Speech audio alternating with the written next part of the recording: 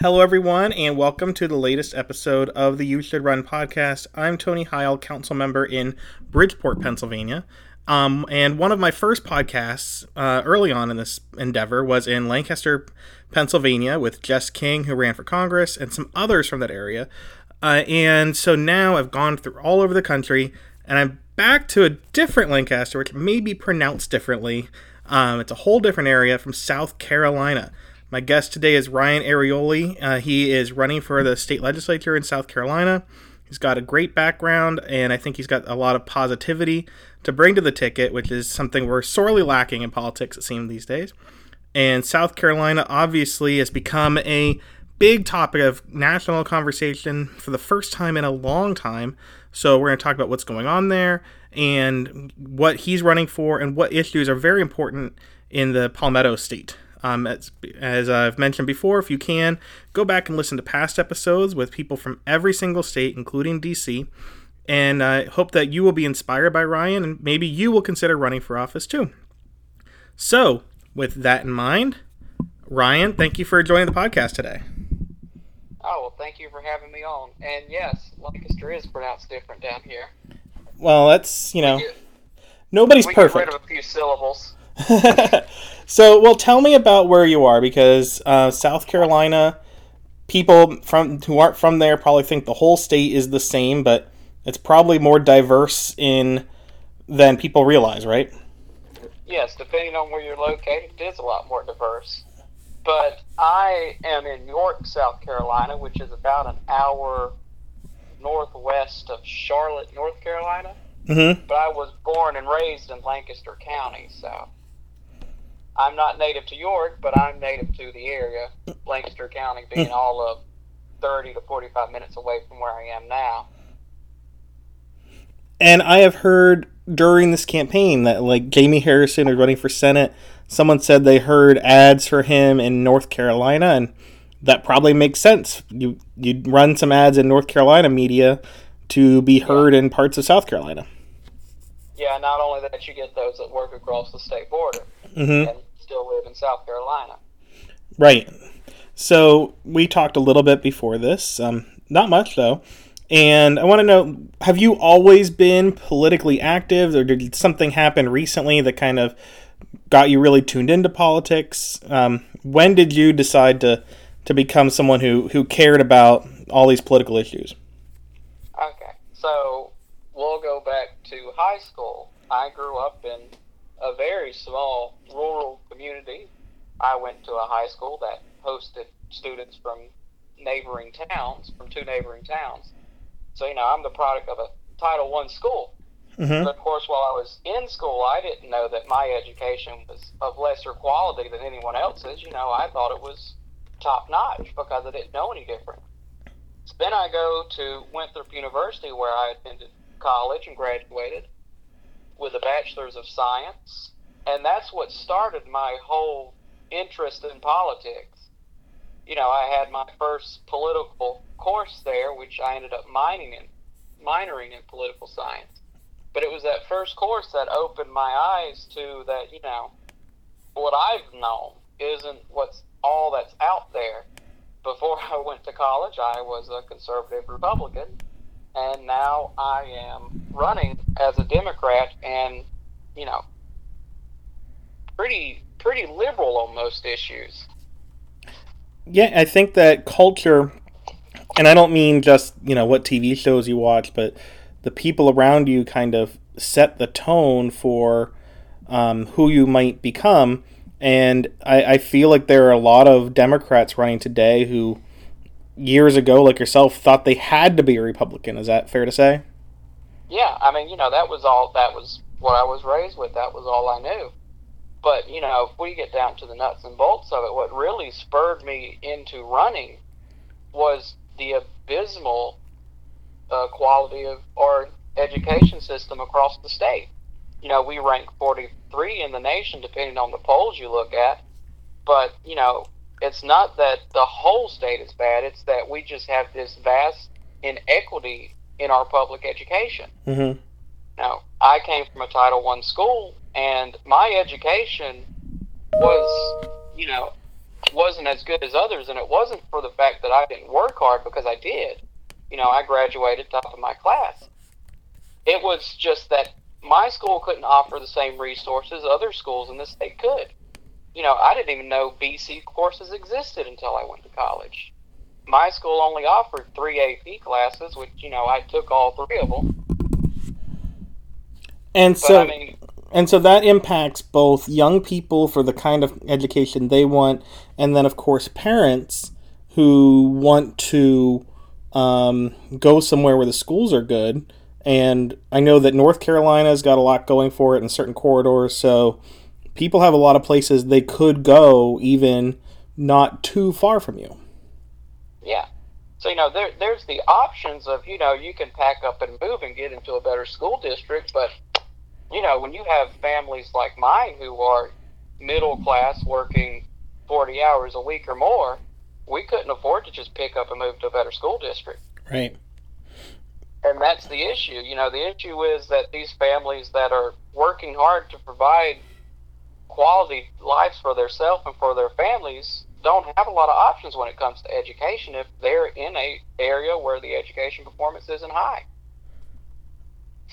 Yeah, I feel like it's a downward spiral where the people who would help the school system by being part of it, whether because they're an educated couple or they have a lot of means where their tax dollars would go to the school system, if the schools aren't good, they'll move, so it reduces the tax base, and if the tax base and education base is reduced, that hurts the schools more, and it's just an endless cycle where it takes a big lift to get out of it.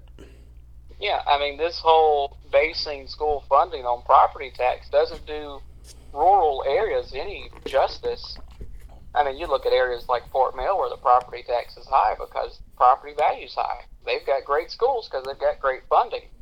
And then you look at the area where I came from where property tax isn't as high, and it's taken 2 towns to make a high school.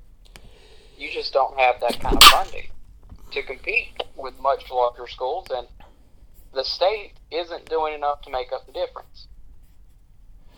So it seems like it is a regular problem in South Carolina. I mentioned before this that last year I spoke with Carrie Cowton, who had run for state legislature in a different part of South Carolina. And it's what is the tone from the Republicans about this? Do they, because I'm sure a lot of them represent rural communities who have the same problems, or are they just not concerned? Do they not see it as the role of government? What is the pushback to getting that done? So, just recently we had a very controversial education reform bill that was reform in name only.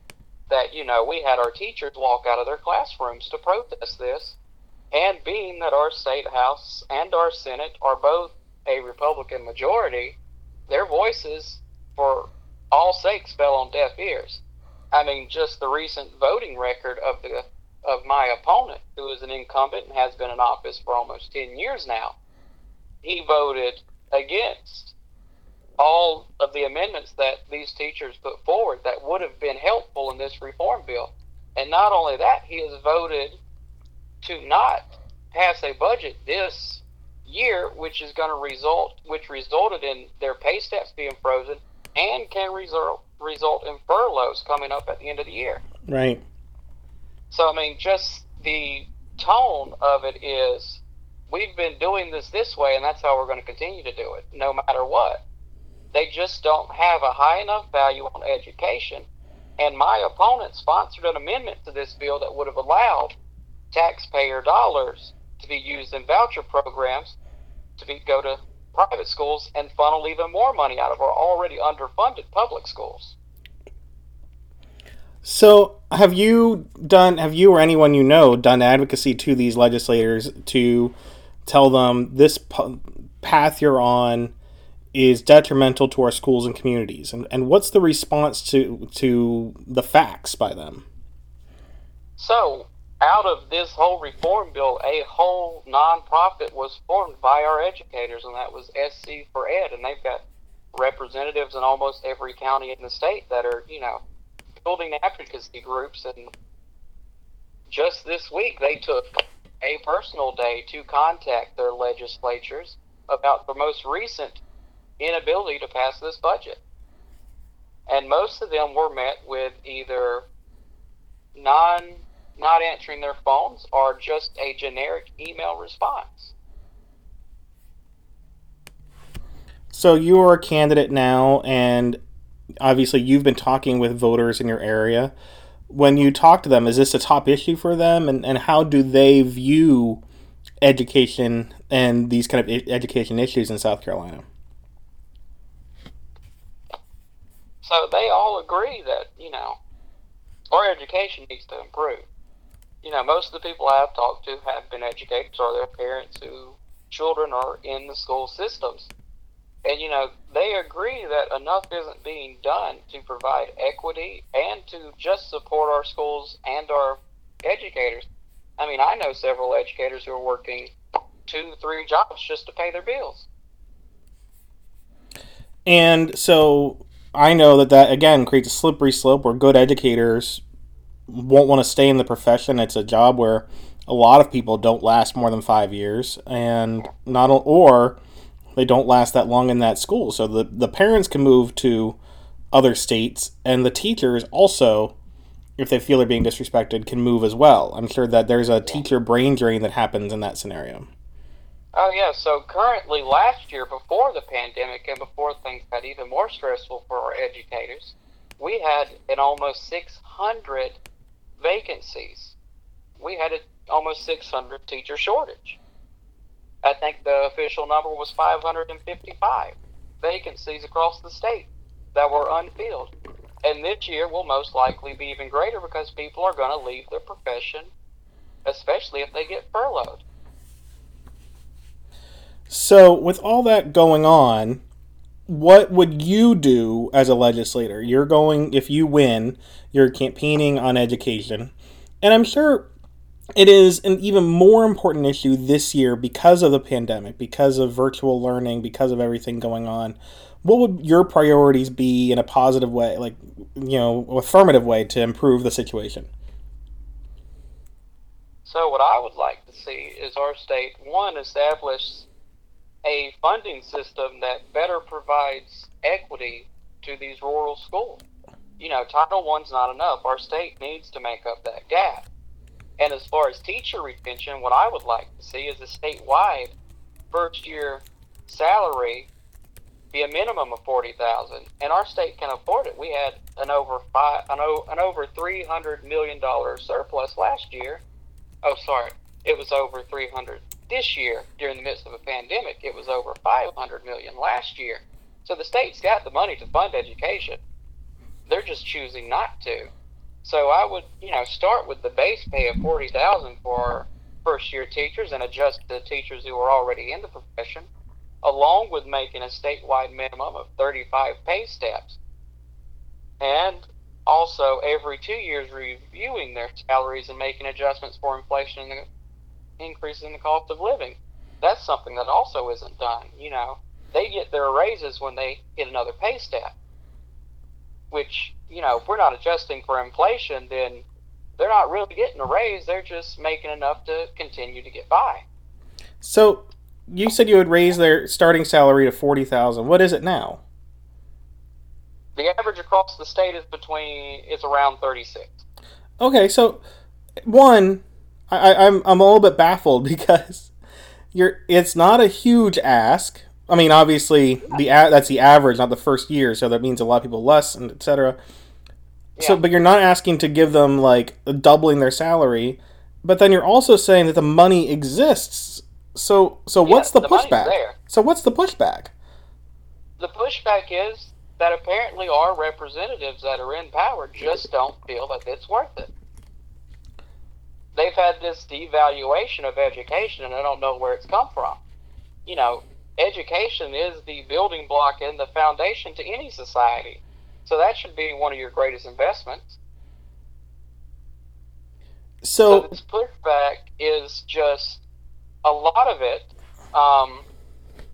One of the representatives in the Senate, Simrel, really supports school choice and pushing voucher programs. So they would rather see money being funneled to, of course, private and mostly for-profit schools, which is nothing but going to increase the inequity in education offered to people who can't go to those private schools. Right. You can go to a private school and they don't take everybody, right? So, Yes. but they do take money from the system, so it makes the actual public schools less funded. I mean, it doesn't seem like a hard argument to me to say that, one, schools are good, and two, that you shouldn't do things that will take money from them when they're needed, especially in a situation like this where you're already, lower than the national standards. Yeah. I mean, we're lower than the national standards. We're facing teacher shortage that's about to grow this year. And there is just a vast inequity when it comes to the quality of education for every student. And not only that, of course, they did just recently pass a thing where they're going to expand broadband to the more rural areas of our state, which is great, but it shouldn't have taken them this long to do.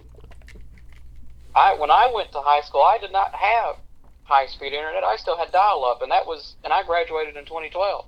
Oh, wow. I was going to say, I had the same thing, but I graduated in 1998. Yeah, so that's the problem. My parents just recently were able to even get access to high-speed internet 2 years after I graduated, so around 2014. And so it wasn't that my parents couldn't afford it. They didn't have the access to it to begin with. So, and I know, what's going on with schools there now with the pandemic? Have the kids been made to go to school? Are things going all right? So yeah, it depends on which school district you're in, but some are half and half. Some gave the choice of you can do full in person or full virtual. So it depends on that. But with this, we've given our educators another hurdle to get over without offering them anything else in return. Mm-hmm. Because they went from, in a matter of days, from in-person to completely virtual, and then they did have the summer to prepare, but now they've had to go under even greater restrictions to provide either a complete virtual curriculum, a complete in-person curriculum, or a mix of both. And now they're being told, you're not going to get your pay steps this year, and you've got a risk of being furloughed. And if you go to school, you have a risk of getting this pandemic. Yes. Not only that, there haven't been provided the proper PPE, even if they have been provided any at all. So our educators already have to pay out of pocket most of the time to supply their classroom, and now you're asking them to pay out of pocket even more to provide PPE that is already hard to find. So is the state not, at the very least, you could get the masks. Is the state not even giving the teachers masks if they're in person? No. Those are to be provided by the school, but even if they do, from what I've heard, the PPE that they have been provided, they've been told to use very sparingly. You can't use it sparingly. That's how it works. They've been told to use it very sparingly because most likely they will not be getting any more. It's like wearing pants sparingly. You either wear pants or you don't. So, and of course we live in a state where our governor refused to ever give a mask mandate. Right. Yeah, I've seen pictures of things from months ago where people were partying, and our lieutenant governor just recently tested positive for COVID-19 because she was at a cookout without a mask. See, now this seems to be a common theme that I have with talking with guests on here, including from people like you who are running for office or people who are in office, where it's not like you are debating liberal versus conservative in terms of tax policy. It's just, It's like you're debating reality versus people who live on a different planet sometimes. Yeah. And you shouldn't have we shouldn't have to be debating just common decency and just caring about other people's lives. That shouldn't be a talking point right now. Mm-hmm. But the issue is that's a talking point in this state just because, for some reason, people believe that wearing a mask is an infringement on their personal liberties. You know, being a gay male in the South, wearing a mask is the least thing that is an infringement on your personal liberties. I bet. And so I was looking at your profile, and as you mentioned, you are in your profile, you're a member of the LGBTQ community, gay man running in South Carolina. I can imagine that 10, 20 years ago, someone like you would be afraid to run. Do you feel like the environment is better now for more diverse people to run, including in South Carolina, to make a change? I think it's a bit safer, but I don't think the environment's changed all that much. I mean, you know, you look at it, and South Carolina still isn't the most LGBTQ friendly state. You know, there are places where if I wanted to adopt a child, I could be denied in South Carolina and says that's fine. Mm-hmm. But those places accept my tax dollars, so they should adhere to standards of, they shouldn't be able to discriminate, but they're allowed to in the state. And not only that, we don't have any, it's a right to work state, so I have no protections from losing my job. Right. So when I hear people complain about masks being an infringement, I'm just like, listen, this isn't any kind of infringement unless you're afraid that you could lose your job, you could lose your home, or you could be denied the opportunity to be a parent. Yeah, and I think that people, especially people like me who are straight white men, the don't realize that, like, so you have a full-time job. You could be a gay man with a full-time job, and the person you work for is great, doesn't really care, but they could be replaced by someone who does, and just because the manager got replaced, that person can be like, no, you're kind of not the kind of person I want here, and that person can get rid of you at a moment's notice. Yeah, because like I said, this is a right-to-work state. You know, we don't have a lot of protections as far as LGBTQ is concerned. Mm-hmm. So, and especially now, since, RBG is gone, our rights are even more threatened than they were just a couple years ago. Yeah, and it's scary. I was telling my wife when she passed away, I will be fine, most likely. I am a college-educated white man with health insurance, so yeah. I'm not, but you have to, especially in this environment, it's like you have to explain to people that they have to care about someone other than themselves. Yeah, and that's what's so mind-boggling, because I grew up in church. This is the Bible Belt. I was taught that you love your neighbor as yourself, and that's not the thing that is happening here, and it's not what you see in mainstream Christianity, unfortunately. Yeah.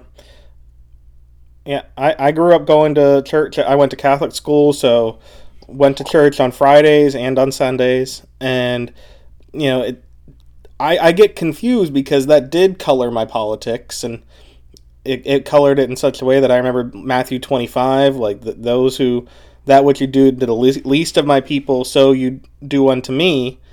Yeah. And that's like my whole ethos. And even if I'm not really as practicing or religious as I was then, it's a pretty good ethos. And I don't understand where modern conservative Christianity kind of tosses that aside unless they think this is all okay. Yeah, that's what I don't understand. I don't understand how anyone who read the same thing I read could feel this way and think, "Oh, this is fine. We can strip these people of their rights, or we can throw these kids in cages, and it's cool. We can deny health care to all these people because that's okay." But I'm under the belief that, if it was to come down to it, if we were going to go by religious teachings, it is those that, we provide for the sick and needy. We don't deny them. So you have a different approach than what may be traditional for South Carolina, but I'm watching from Pennsylvania.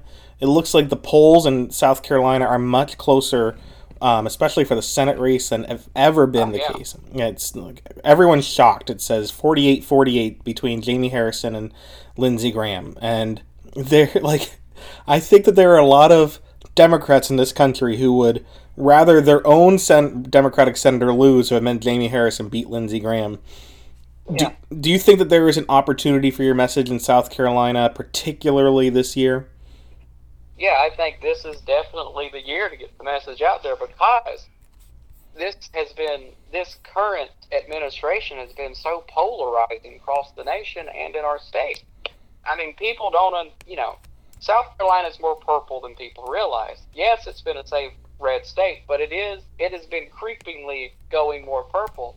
And I think this election between Graham and Harrison really proves that. I mean, you're talking about Lindsey Graham, who has, without a shadow of a doubt, been able to just win any election for Senate in this state. And now, not only is he's neck and neck in the polls, but he's being outraised. Mm-hmm. Jamie Harrison is outspending him. And Lindsey Graham, for the first time, is in a competitive race and is afraid. And I think it speaks well for down ballot races like mine. People are tired of the status quo. And the status quo has been Lindsey Graham. And it does feel, again, everyone in the country knows Lindsey Graham, and it feels like Lindsey Graham is very invested in national things and national fights, and I don't hear him talking about South Carolina much, aside from his accent. Yeah, then that's the issue. He stopped working for the state of South Carolina a long time ago when he got his own aspirations to get in the White House. Mm-hmm. And, that's what separates me from most politicians. My aspirations isn't to get a higher office. I'm running specifically to serve the members of the 47th. Do you think, with how Republican-dominated South Carolina is, and this is true for lots of states in one way or another, so not just Republicans, but when it's dominated like that, do you think a lot of people in the legislature, they think that they have to be more conservative than maybe they would want to be, or they have to push these very broad issues because they want to get chosen for other positions by the Republican Party, so they're adhering more to their party than they are to their district? Oh yeah, I think that's very true. I think it's very true that they adhere more to the party so they can get pushed up. My opponent, Representative Pope, made a run for the 5th Congressional District of South Carolina. He lost in the primary to our now current representative, Ralph Norman, but he clearly has higher aspirations than just representing the 47th in Columbia. And not only that, over a month ago, proposed and asked him to, do 2 debates. Very reasonable request. A month later, I get his written response saying that, summing it up, basically, I've been elected the past 9 years. I think I'm getting the message. I think I understand what the constituents of the 47th want, and I formally decline your request. So, I mean, he feels so confident that he doesn't need to get out there and listen to the constituents of the 47th. His response was, my message has been getting out there. I've been getting elected. I think we're good. So go along with yourself.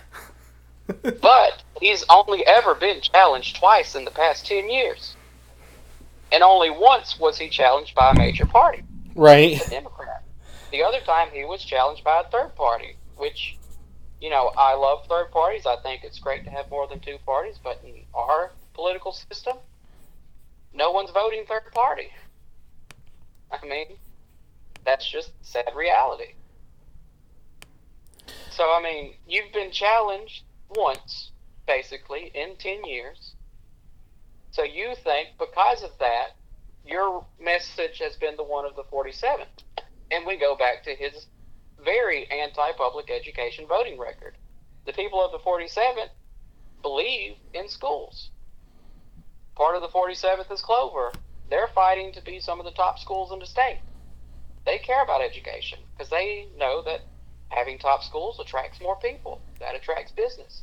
They're investing in those schools to get more residents, and York's the same way. So his voting on anti-education policies proves that he isn't listening to his constituents. I mean, he even put a snide little PS in there that I believe the people of the 47th want to hear your views on defunding the police. So, you know, he's very confident and he's brushed me off. And that's fine, I'll use it. Mm-hmm. And how do people, when you talk to them, you it's a hard time to campaign, I'm sure, but when you have talked to voters, how do they feel about the way that your opponent's campaigning and representing things? So, you know, I haven't had the opportunity to talk to a lot of people yet. Next week, I will be hitting the streets and going door to door. That's something he will not be doing. And I know that because he puts out his signs and he's confident he's going to win. So I will be doing face-to-face with the voters because, you know, if you're going to be a representative, it doesn't matter if you feel confident in your election or not. You still need to be talking to voters. His response is, well, they talked to me, so that's good enough. But from people I have talked to, they're not happy with him. Yeah, I mean that was part of the reason he didn't win the primary. I have to say that when I go door knocking, most of the time as an elected official, and I'm a local official, people don't reach out to me. People don't reach out to their council members or state reps. They're busy. They don't think about it. So when I go to their door, now I have an opportunity to find out that, man, they've been upset about this traffic issue for months, and I didn't know they were upset, or they've been upset about this parking thing, and it's a really easy problem to fix, but they never reach out to me to do it. So it's good to be proactive. Yeah, most adults have busy lives. They don't have time to contact their representative when they have a problem or have a grievance.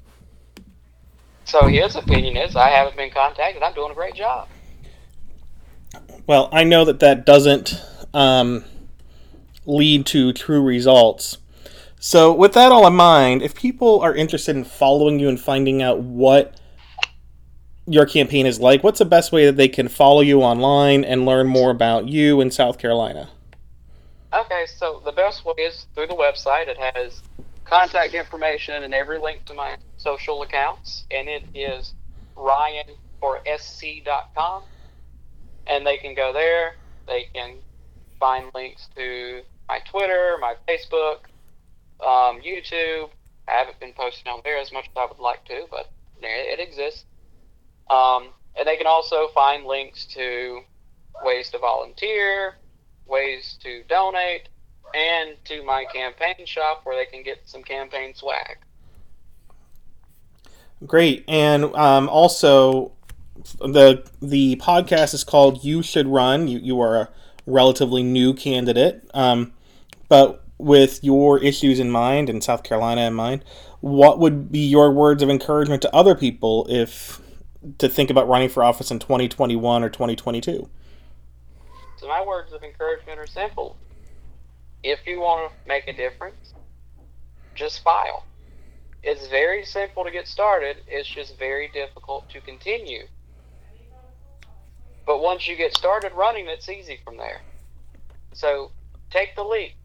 I questioned it for a month, and I talked to party officials, I talked to some professors, and not everything they said was encouraging. They were very real with me.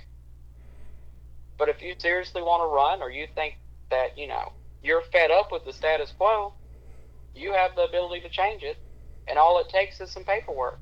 That's a good point. All it does take is some paperwork, and maybe a little bit more than that to do a good campaign. But you're right. It just starts with a couple signatures and handing in your ID. So with that in mind, Ryan Aioli, thank you so much for talking. Best of luck to you in South Carolina. I know we're all watching the state to see what happens, not just with the Senate, but with your race. And I hope that if you're listening, maybe you'll take some solace and some encouragement from Ryan's campaign, and maybe you'll run for office too, right? Yeah, it's a great experience, win or lose. Good. Well, hopefully we get some winners out of here.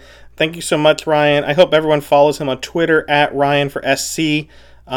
We need more people to run, especially in some quote-unquote tougher states and districts. Leave no race uncontested. So thank you, Ryan. You have the best of luck out there in South Carolina. Oh, thank you for having me on.